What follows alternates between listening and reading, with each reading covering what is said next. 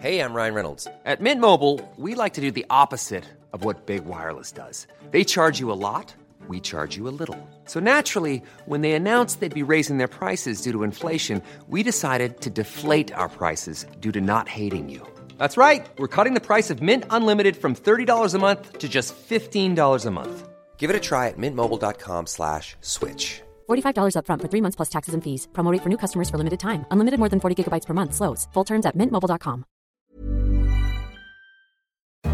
Hello, I'm Anne McElvoy, head of Economist Radio, and you're listening to a special edition of Money Talks. I did not. Science is real, I do not say that. And I think it's important that that is absolutely wrong. Over again. Wrong. The act's fine, you know. Well, it's been an election campaign very different to one that even veterans of the US stump have seen before, filled with unexpected twists. Russia, if you're listening, I hope you're able to find the 30,000 emails that are missing. And some vitriolic turns. You could put half of Trump's supporters into what I call the basket of deplorables. Such a nasty Trust fund. As this disputatious contest enters its final fortnight, we've moved our Economist radio base from London to Washington to bring you 5 of our shows from the place the contenders are vying to run. So our shows will all be linked in some way to the election, featuring Economist editors based in America, but also outside voices from prominent researchers, commentators, pollsters, and of course politicians. But we haven't forgotten our base across the Atlantic, so we'll also check in with some of our regular guests from London too. So let's get to it with Money Talks. We'll hear from our US business editor, Patrick Fowles, and Free Exchange columnist Ryan Avent about the Wall Street versus Main Street argument that underlies many of the election's tensions. And again, the companies themselves would argue that if the investment climate improved and the political situation in the US seemed more stable, perhaps they'd turn on the taps a bit. I think the idea that shareholder value is the only thing that matters, the be-all and end-all of corporate life, is actually relatively recent. It's only in the last few decades that that's become the social norm. While back in London, our Buttonwood columnist Philip Coggan dissects how the markets are responding to the prospect of a Trump win. Among their tail risks for the markets, along with the breakup of the EU, was a Republican victory in the presidential election. And finally, MIT professor David Autor on how the negative consequences of free trade affect politics. A lot of the discussion of trade at present in electoral politics is very reactive and backward-looking. First, though, on the campaign trail, a place people used to marvel at or make movies about has become something of a dirty word: Wall Street. Accusations about which candidate is more in the pocket of bankers and big business underscores a growing attitude that Wall Street's largesse comes at the cost of the men and women on Main Street. The Economist polled its Twitter followers to find out what they think. 68% said that Wall Street's increased economic power has harmed Main Street America, with only 25% voting against that notion. So here it is, ladies and gentlemen, Wall Street versus Main Street, Economist style. We asked our US business editor Patrick Fowles and our Free Exchange columnist Ryan Avent to weigh in. First, on the view from Wall Street, is Patrick. People are still very angry with Wall Street years after the crisis, particularly since some of its big firms, most recently Wells Fargo, continue to be embroiled in misconduct. And people are also really angry against big companies, which they accuse of being agents of globalization, shifting jobs out of America to other countries and creating monopolistic position. So Bernie Sanders has slammed General Electric, Donald Trump has piled into Ford, and Hillary Clinton has attacked companies on many levels. So there's no question corporates are in the firing line. I think it's deserved a little bit that they receive this kind of attention. And I don't think it's just about Wall Street being an agent of globalization. Wall Street has done a lot to earn the ire of people over the last decade. It's culpable in the excesses that led to the financial crisis. Wall Street appeared to be bailed out in a big way by Washington because it was seen as too big to fail, that it couldn't be allowed to collapse. Voters felt themselves to be bearing the tax burden for that bailout and also not to be receiving similar assistance. So I don't think it's surprising in the least that Wall Street has faced this kind of criticism, even though in some cases it's overdone, quite a lot of it is justified. Wall Street's banks can argue legitimately that they have enacted an enormous swathe of reforms that have really totally changed the way they operate and forced them to have much bigger safety buffers in their businesses before, such that I think many people think it's incredibly unlikely we would ever have a repeat of the crisis in 2007-8, or certainly not in the same way. And what both sets of companies, both Wall Street and the big industrial firms, can also argue is that the political system has failed them. So gridlock in DC has meant there's been no reform of America's broken corporate tax system, which almost anyone sane agrees has become a serious liability for the country. Gridlock in Washington has meant no real progress on America's infrastructure problem. You still fly into New York, possibly the capital of the world, and discover it has third world airports.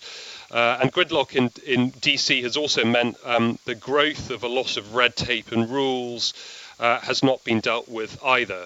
So it is true that Main Street has legitimate complaints about Wall Street and big companies, but those corporations also have legitimate complaints about the way policy and politics has worked in America.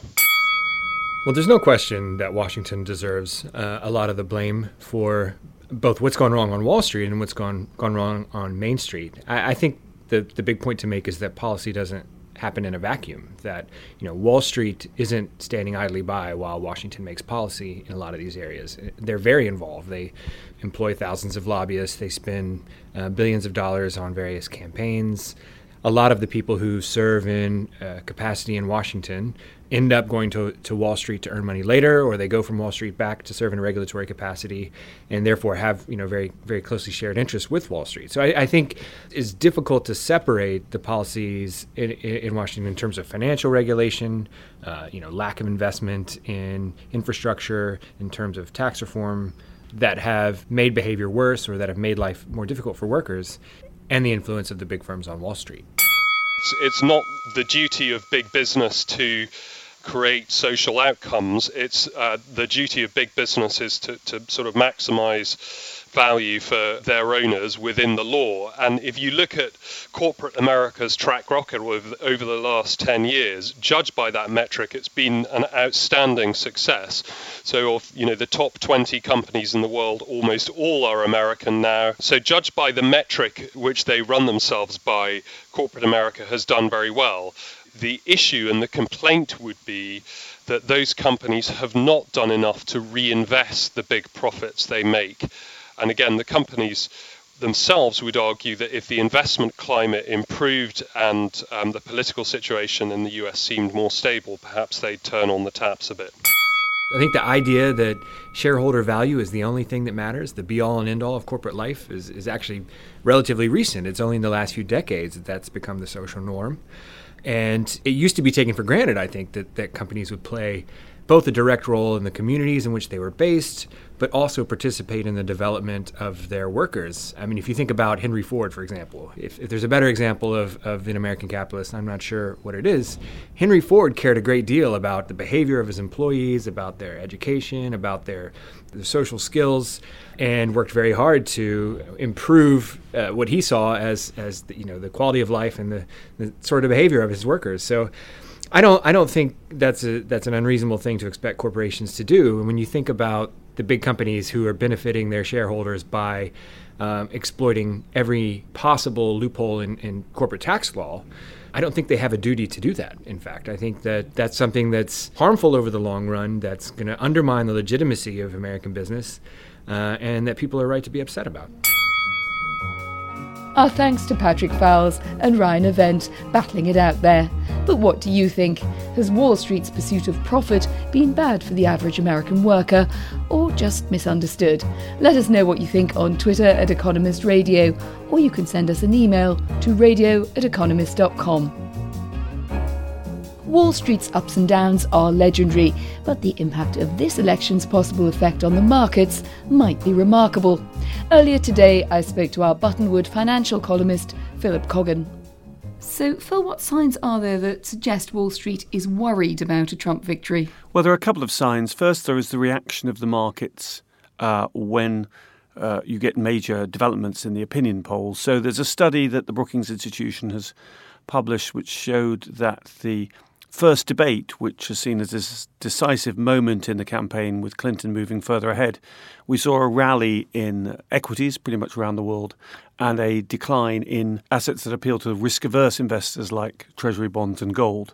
So that shows that the markets are happier about a Clinton victory than they would be about a Trump victory. And secondly, I've just been in New York interviewing people on Wall Street, and it's remarkable that it's difficult to find anybody that's a Trump enthusiast. And thirdly, a poll of institutional investors by Bank of America Merrill Lynch found that among their tail risks for the markets, along with the breakup of the EU, was a Republican victory in the presidential election. And that's quite extraordinary in historical terms, in that markets are traditionally assumed to favour the Republican Party. I was just going to probe that a bit with you, because markets seem to favour Republicans winning the White House, and also Donald Trump, think of him what one will, has made money. He's known in the financial community in New York. He's been a buccaneering entrepreneur. So is this policy, or is this a personality aversion? It's a combination of the two, really. First of all, his personality is such that markets are far from sure what he would actually do.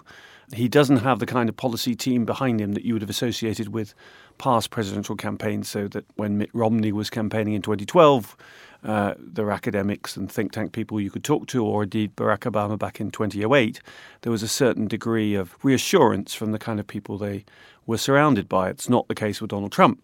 The second problem, of course, is on policy. So whilst who knows what he would actually do, he's muttered about breaking up NAFTA. So do you think it really is the attack on globalisation rather than the other aspects of Trump that cause more concern among investors? Well, I think there are three things. So the other two things, apart from trade, are the fact that he's poured cold water on some of the US's historic alliances, NATO and the defence links in Asia, for example.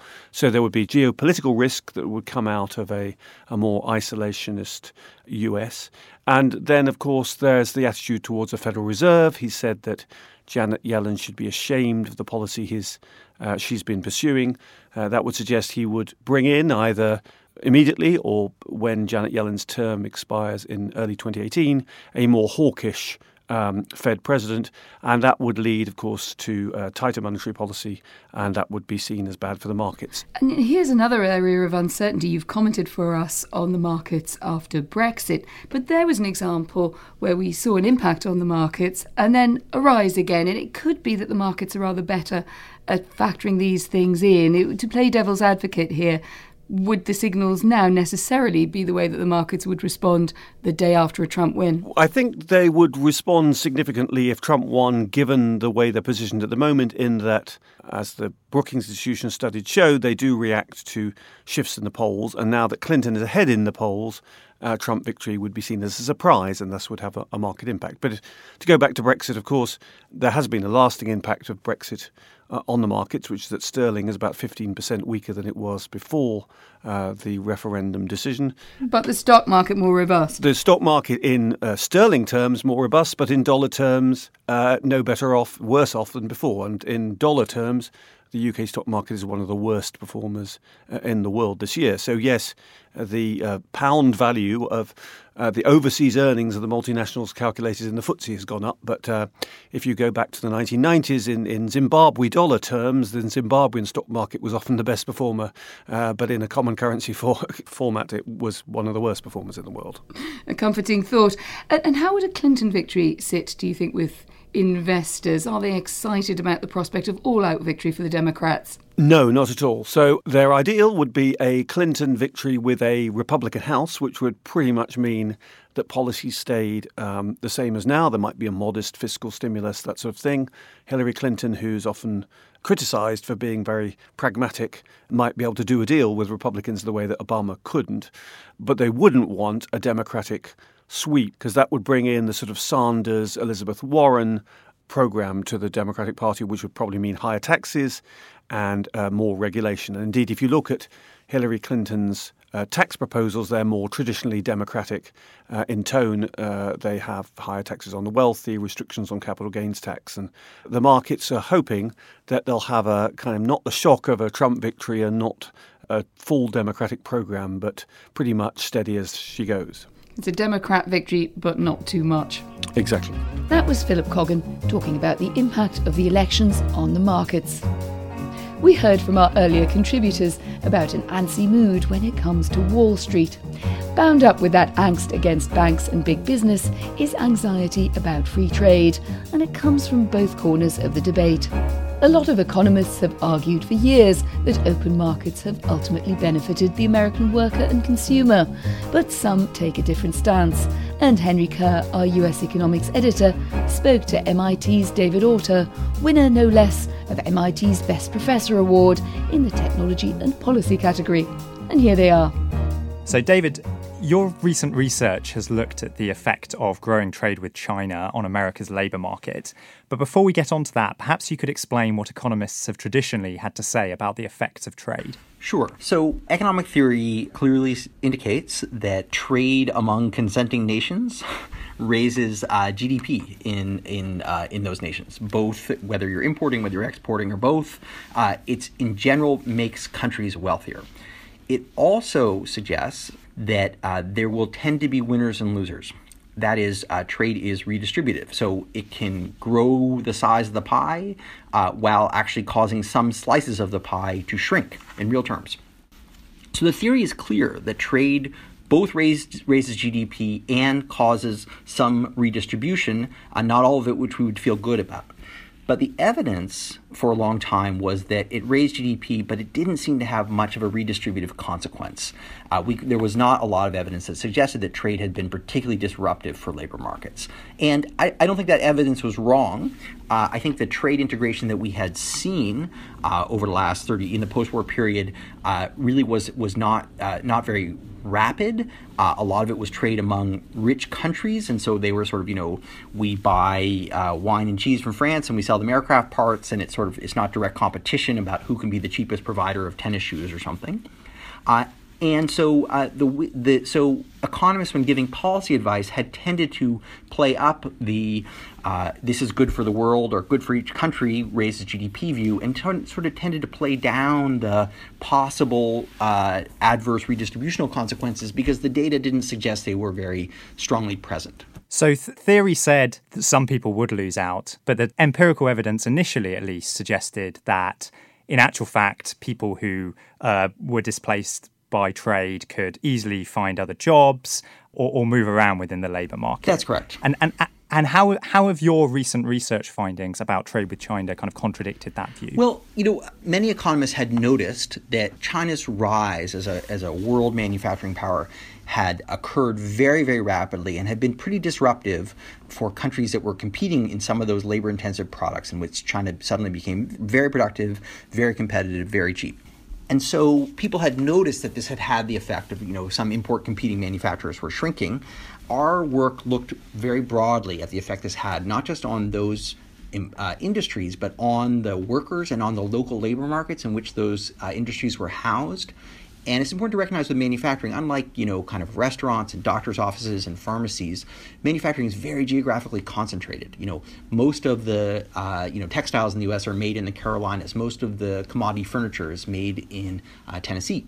So when those firms and industries kind of go belly up, it has big knock-on effects in the surrounding community because, of course, the trucking services that serve those manufacturers also will shut down, and the restaurants that serve their workers will also shut down. And what we showed was that China's rapid growth as an exporter, due to its own internal developments, had the effect of dislocating a very large number of U.S. manufacturing workers, especially starting after 2001 when China joined the WTO.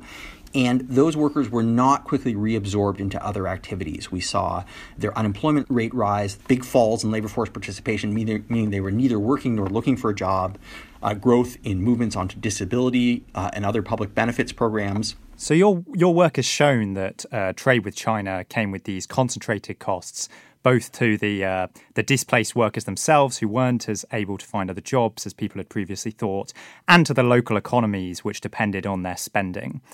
But trade still comes with enormous benefits, such as cheaper good and higher productivity, and that's not in dispute. No. And I should also, it's really important to emphasize that it's been enormously good for the world, right? That China's rise has just grown the size of the world middle class extremely rapidly. Not only has it brought 400 million Chinese out of poverty, but it's created prosperity through the commodity boom in Central and South America. It's spurred investment in Africa. So the consequences for the U.S. for a significant subset of workers are very severe, and one can't say that doesn't matter.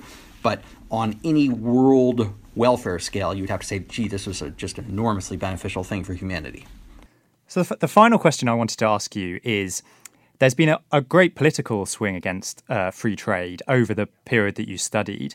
In 1993, for instance, there was the North American Free Trade Agreement, NAFTA, which was signed by Bill Clinton, a Democratic president, and which got a lot of Republican votes in Congress. And I guess what I wanted to ask was, how much do you think of today's political polarization and also swing against free trade has been caused by the negative consequences of trade, which you've found in your work? So a number of points on that. One, a lot of the discussion of trade at present in electoral politics is very reactive and backward-looking, in the sense that China's huge surge has largely ended. China is now, much closer to steady state. It's not going to, the next 15 years, 20 years are not going to look like the last 15 or 20 years. So China will continue to be an incredibly important manufacturing country, but it's not going to be disrupting in the same way because it's largely hit its stride. But I do think, yes, this has contributed to political polarization. In work that I've done with David Dorn of the University of Zurich, Gordon Hansen of UC San Diego, and Kaveh Majlesi of Lund University, we show that voting districts that were particularly impacted by the China trade shock tended to exhibit political polarization at the polls. In other words, elimination, removal of moderate elected officials being replaced by people who are more ideologically extreme. Generally, that was more right-wing ideologically extreme, conservative Republicans, Tea Party, and Freedom Caucus candidates. In districts that were initially heavily minority and Democratic, we actually saw removal of moderates and installation of more extremely liberal candidates of the sort of Bernie Sanders stripe. So we do see, just looking at the House of Representatives between 2000 and 2010, we see a big harbinger of what was to come in the 2016 presidential election. I don't think we were not aware of it until recently, but in fact, it was already manifesting itself as the polarization of the House of Representatives splitting partly along trade lines, and in the same way that we see that in the current presidential election. Now, one point to emphasize about that is, although trade causes the schism to some degree, the schism is not mostly about trade policy. When you elect a conservative Republican, you get a package of policies about global warming, about taxation, about abortion, about immigration. When you elect a liberal Democrat, you get another package about those same topics, but with different valence. Most of it is not about trade policy per se. It affects the entire ideological complexion of the elected body. Very interesting. David Autor, thank you. Thanks very much. That's all from our DC-based Money Talks this week. Do follow our week of shows from Washington on the Economist radio feed on iTunes or your Acast app. And for extended American election coverage from our expert team, do pick up the upcoming issue of The Economist or visit economist.com. In Washington, this is The Economist.